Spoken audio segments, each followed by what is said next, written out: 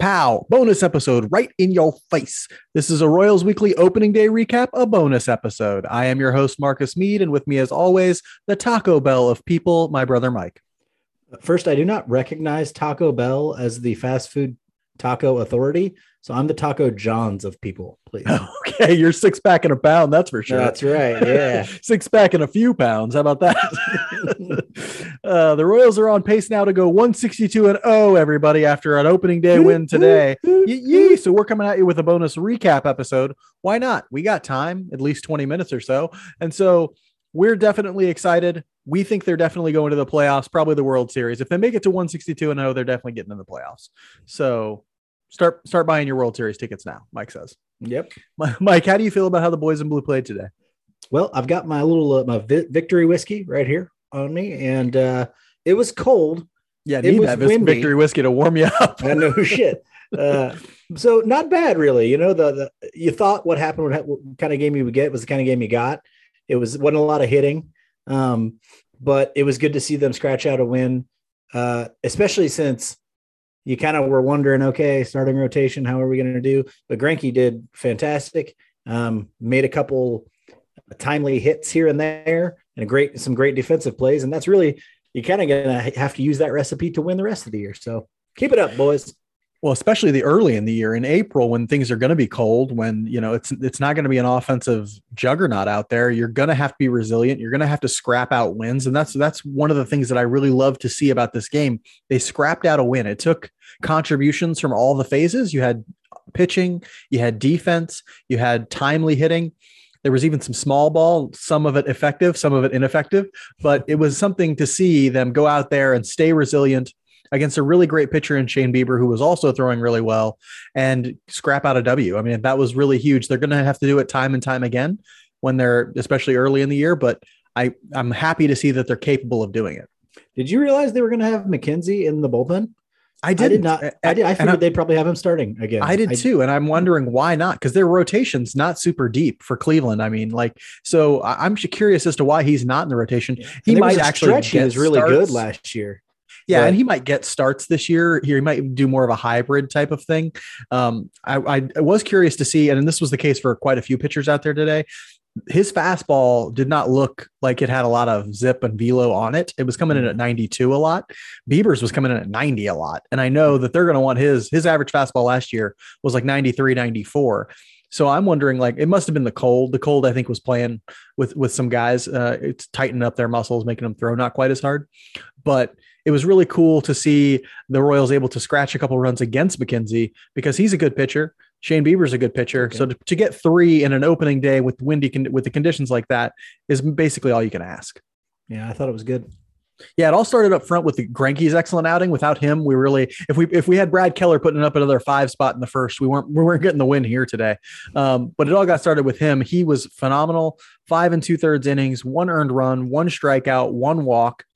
What did you like, not like? What did you see in Greinke's outing today, Mike? There really wasn't anything I didn't like. Even the run that he gave up, they had to string together a couple of hits to get it. So there wasn't really anything that I didn't like from Zach Greinke today. I have 2 words written on the rundown here: precision and efficiency. And that's really what Zach Greinke is now. And yeah, his location today was fantastic. Kind of a big zone, but I'll take it. And he was working it like a pro, real grizzled pro vet performance. HUD loved this performance because it can't be quantified. It's all about him being a grizzled vet, and he went out there and showed what it is. Yeah, he was amazing. Command up and down. And anytime an umpire has a zone as big as the zone that was there today, guys like Bieber and Greinke are going to feast on that. And so the fact that he was getting calls an inch or two off the plate the whole day is really going to play to his strengths. And you saw him mixing speeds a bunch. Like you saw him, that slow curve was really working well today and throwing guys off. And so it was nice to see him get out there. He was throwing it up there at 90. That's what we'll expect from him. Maybe he'll get to 91 later in the year when things start to warm up. But if he can keep running out performances like that, and I figured he was capped around 80, 85 pitches, he'll go deeper into games normally if he can. I think he'll end up, of course, he'll end up throwing around 100, 110 pitches most of the time. He's not fully stretched out today. But boy, what a great way to start an opening day for a fan base that's pretty excited and wants a big win on opening day. It was great to see him go out and do something amazing. The defense was great behind him, and that really, really helped. There was some slick defense played out there. Nicky Lopez made an amazing catch. Bobby Witt Jr. had a great backhand play deep in the hole. Michael A. Taylor was solid in the outfield on a very windy day, a tough day to play outfield out there. As Benintendi did okay on a couple. He did okay too. You saw the left fielder for Cleveland essentially give the Royals their first run. It was so windy and difficult to judge fly balls today. The Royals outfield did a great job with it. If this team plans to have success, they need to play this kind of defense all year. What do you think this defense will mean for the young pitching staff as we continue into the year? Yeah, and they were able to get an early double play in that first inning as well.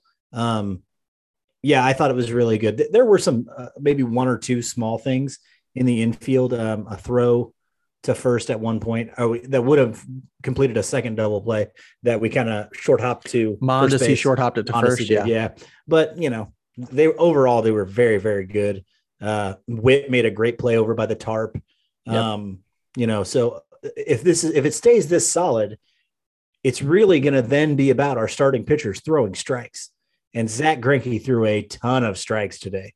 I had to listen to, I think, the first part of the second inning on the radio. And at the time I was listening, they said, oh, he's thrown 29 pitches so far, 22 of them for strikes. I mean, that doesn't happen in a Royals uniform. Not for a while. Not since he was here last time. So if they can pour in strikes, and hopefully the defense that they see behind them makes them pour in those strikes, make them go, I don't have to strike out everybody. I just have to throw strikes. My stuff is good enough in the zone and my defense is good enough to get outs. And I think you're going to see that from like Daniel Lynch. I think he's just always kind of got that mindset. Lynch is a strike thrower in his mind, if not in his mechanics. And so I think you're going to see that from him. I think Keller's going to try and do it. I worry a little bit sometimes that his stuff isn't tremendous. And so when he catches the middle of the zone, it can get hit pretty hard. But you're right. In Kauffman, with a defense this good, the formula is going to be, if they have to put the ball in play, make them put the ball in play. Make this other team beat you, because it's hard to hit home runs out of there. Yeah. And you might as well let the best defense in baseball behind you play, because they looked like it today. And especially against an offense like Cleveland's. I mean, I was really like sphincter tightening when Jake Brentz was about to walk the catcher. I'm blanking on his name now, but the light hitting Hedges, Austin Hedges. Thank you. Yes. And I'm like, if you walk this guy, I am going to be pissed. So he throws him a fastball right down the pipe and he gets a lazy pop fly. Like, come on. I sent a tweet, follow us at Royals Weekly on Twitter. I sent a tweet that was like, if you're a pitcher, walks are bad. If you're a pitcher facing Cleveland's lineup, walks are very bad. If you're a pitcher facing the bottom of Cleveland's lineup, walks are inexcusable. Yeah. You cannot be walking people who are the 6, 7, 8, 9 hitters in what is probably the worst lineup in the league. Right. And so, yeah, you can't be walking those kind of people. But Brent's luckily recovered, got some strikeouts. It was classic Royals bullpen stuff. Sometimes it was a little dicey. It was a little walking on a razor's edge sometimes, but those guys have great stuff and can get outs. With the defense, I did want to bring up that Mondesi throw. There is a pattern starting to emerge. He threw one high to Carlos Santana. He went up and got it and came down on the bag. That was okay. Threw one in the dirt that caused a double play and to not be a double play. And he had some trouble throwing the ball in spring training too. And I'm starting to wonder, like, what's happening here? Mondesi throwing the ball from short to first. It's not looking great right now. Hopefully he recovers. Hopefully this doesn't turn into a thing for him. But overall, I think you're right. The defense was incredible, and it needs to remain that way for this team to have any sort of chance at 500. Of course, the moment of truth for everybody, the moment everybody wants to talk about, the big, exciting storybook moment was Bobby Witt Jr. Bottom of the 8th. He comes out, hits an RBI double to give the Royals the lead. Mike, what'd you think of that moment? Were you excited? I jumped off my couch personally. Yeah, we were very excited here. And I would call it the money shot, baby. It was just gorgeous. That was super exciting to see, because I think he was anxious early in that game. If you watch the first two he swung at everything. He was swinging at everything. But Witt swung at 3 pitches to start the game, and then Bobby Witt Jr. immediately swung at the next 2. They were both out. It was like, calm down, everybody. Andrew Benintendi finally took the first pitch. That was the first time a swing hadn't taken place. He was a little wound up. You can kind of tell. But by that third at bat, he was laying off a pitch here. Okay, now this is the one I want to hit. He hit it. Even the one he grounded out on, you're like, man, he almost turned that into an infield hit. Like you mentioned it the other day. That one he almost turned into. Yeah, he's going to get a bunch of infield hits. I was thinking about. I thought you were mentioning the one he hit to short that had the 110 exit velocity. He didn't almost beat it out to the right side. Okay.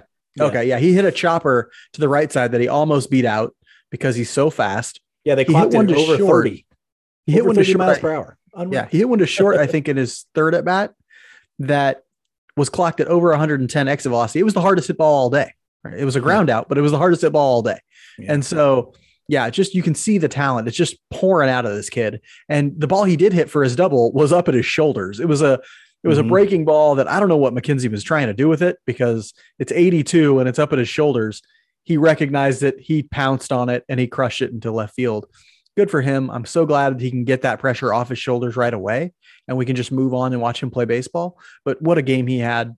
I do want to give a shout out to Michael A. Taylor and Nicky Lopez for what they did leading up to that run. Michael A. Taylor takes a walk to start that inning, which never happens, which doesn't happen very often. And then Lopez lays down a sacrifice bunt, which we can talk about the wisdom of doing such things. But on today, where the offense is so scarce, it was the bottom of the eighth. You can sort of say, you can maybe see why a sac bunt in that situation is beneficial. And it did ultimately work out. And so, great on those two, sort of getting the job done there. Nice job for them. And then Benintendi comes up after Witt, gets us another insurance run. Yeah, those two guys really had great days. Lopez and Benintendi both really had good days overall. So yeah, defensively, offensively, it was nice to see. The bullpen had a great day. I think they went 3 1/3 scoreless, which was great to see. Barlow carrying the load went to 1 1/3 or 1 2/3. He pitched the 8th and the 9th, but not both of them. Not I don't think full innings either one. The 8th wasn't a full inning, I don't think. Anyway, it was nice to see him do his thing out there. What do you think about Barlow, how he performed, and the fact that they left him in for that 9th as well? Oh, yeah, because Stalmont pitched before him, didn't he? Yeah. Or was it after him? No, it was before him. Before him. Okay. It went Brent, Stalmont, Barlow. Okay. I think Barlow is great, and I think you and I have kind of agreed on this, that the value of Barlow, the thing that makes Barlow so great, is that 1, he can go multiple innings. 2, he's very reliable in that you can go back-to-back days or a few times in 4 days in a week. He's not going to wear down, and he consistently gives you good innings, and that's it. He may never be the elite level guy, but he's our best guy, and I like that Matheny brought him in against the heart of their lineup. Yeah, I think what makes him elite is the fact that he can pitch so much. Right. Mm-hmm. He's not going to be elite in the sense of like the way Wade Davis was elite, where his ERA is going to be under 2. When he comes in, the game is over. With him, there's still going to be a little bit of like, is he going to get it?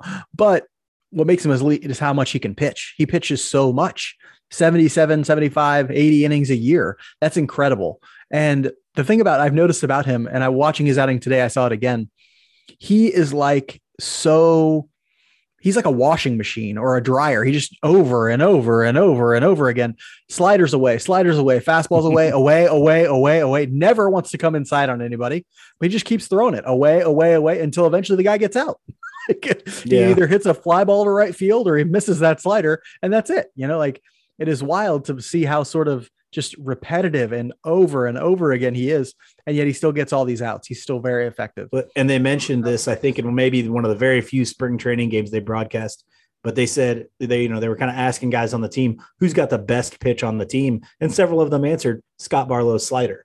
And so if it's that good, keep throwing the damn thing. There are people who were like, you should throw your fastball more. And I'm like, I don't know. He throws it enough. Slider is the money pitch. Like that's the one you got to be going to as frequently as you can. And yeah, it's hard on somebody who only has 2 pitches. Although I say that, I saw a curveball today, a 77-mile-an-hour curveball or something. It wasn't a slider, or either it was a slider and he was just throwing it really slow, or it was a curveball, because he was throwing a pitch 83, 84, which I assume is a slider. And he was throwing another one that was 77, 78. I haven't looked at the StatCast data, but I'm guessing that 77, 78 ball is a curveball. And I'm guessing they register it as such, which is great to see because it was pretty effective for him too. There's no game tomorrow, but Mike and I will be out at Kauffman on Saturday to see Brad Keller take on Zach Plesac. And then Sunday, it'll be Chris Bubich against Cal Quantrill. We'll be out with our regularly scheduled episode Monday morning. Until then, follow us on Facebook and Twitter at Royals Weekly. I live tweet during most of the games, so you'll get lots of additional content, great additional content. There's also stuff that I put out, videos and GIFs and content. Stuff. Have you noticed this content that's coming out? It's been such a great step up. I'm putting out GIFs, I'm putting out videos, doing analysis right there on Twitter with big long threads. So if you want to follow us there, you'll see a bunch of cool stuff, or on Facebook, I put it there too. Until then, we'll see you all next Monday, and be good to each other. Go Royals. There you go.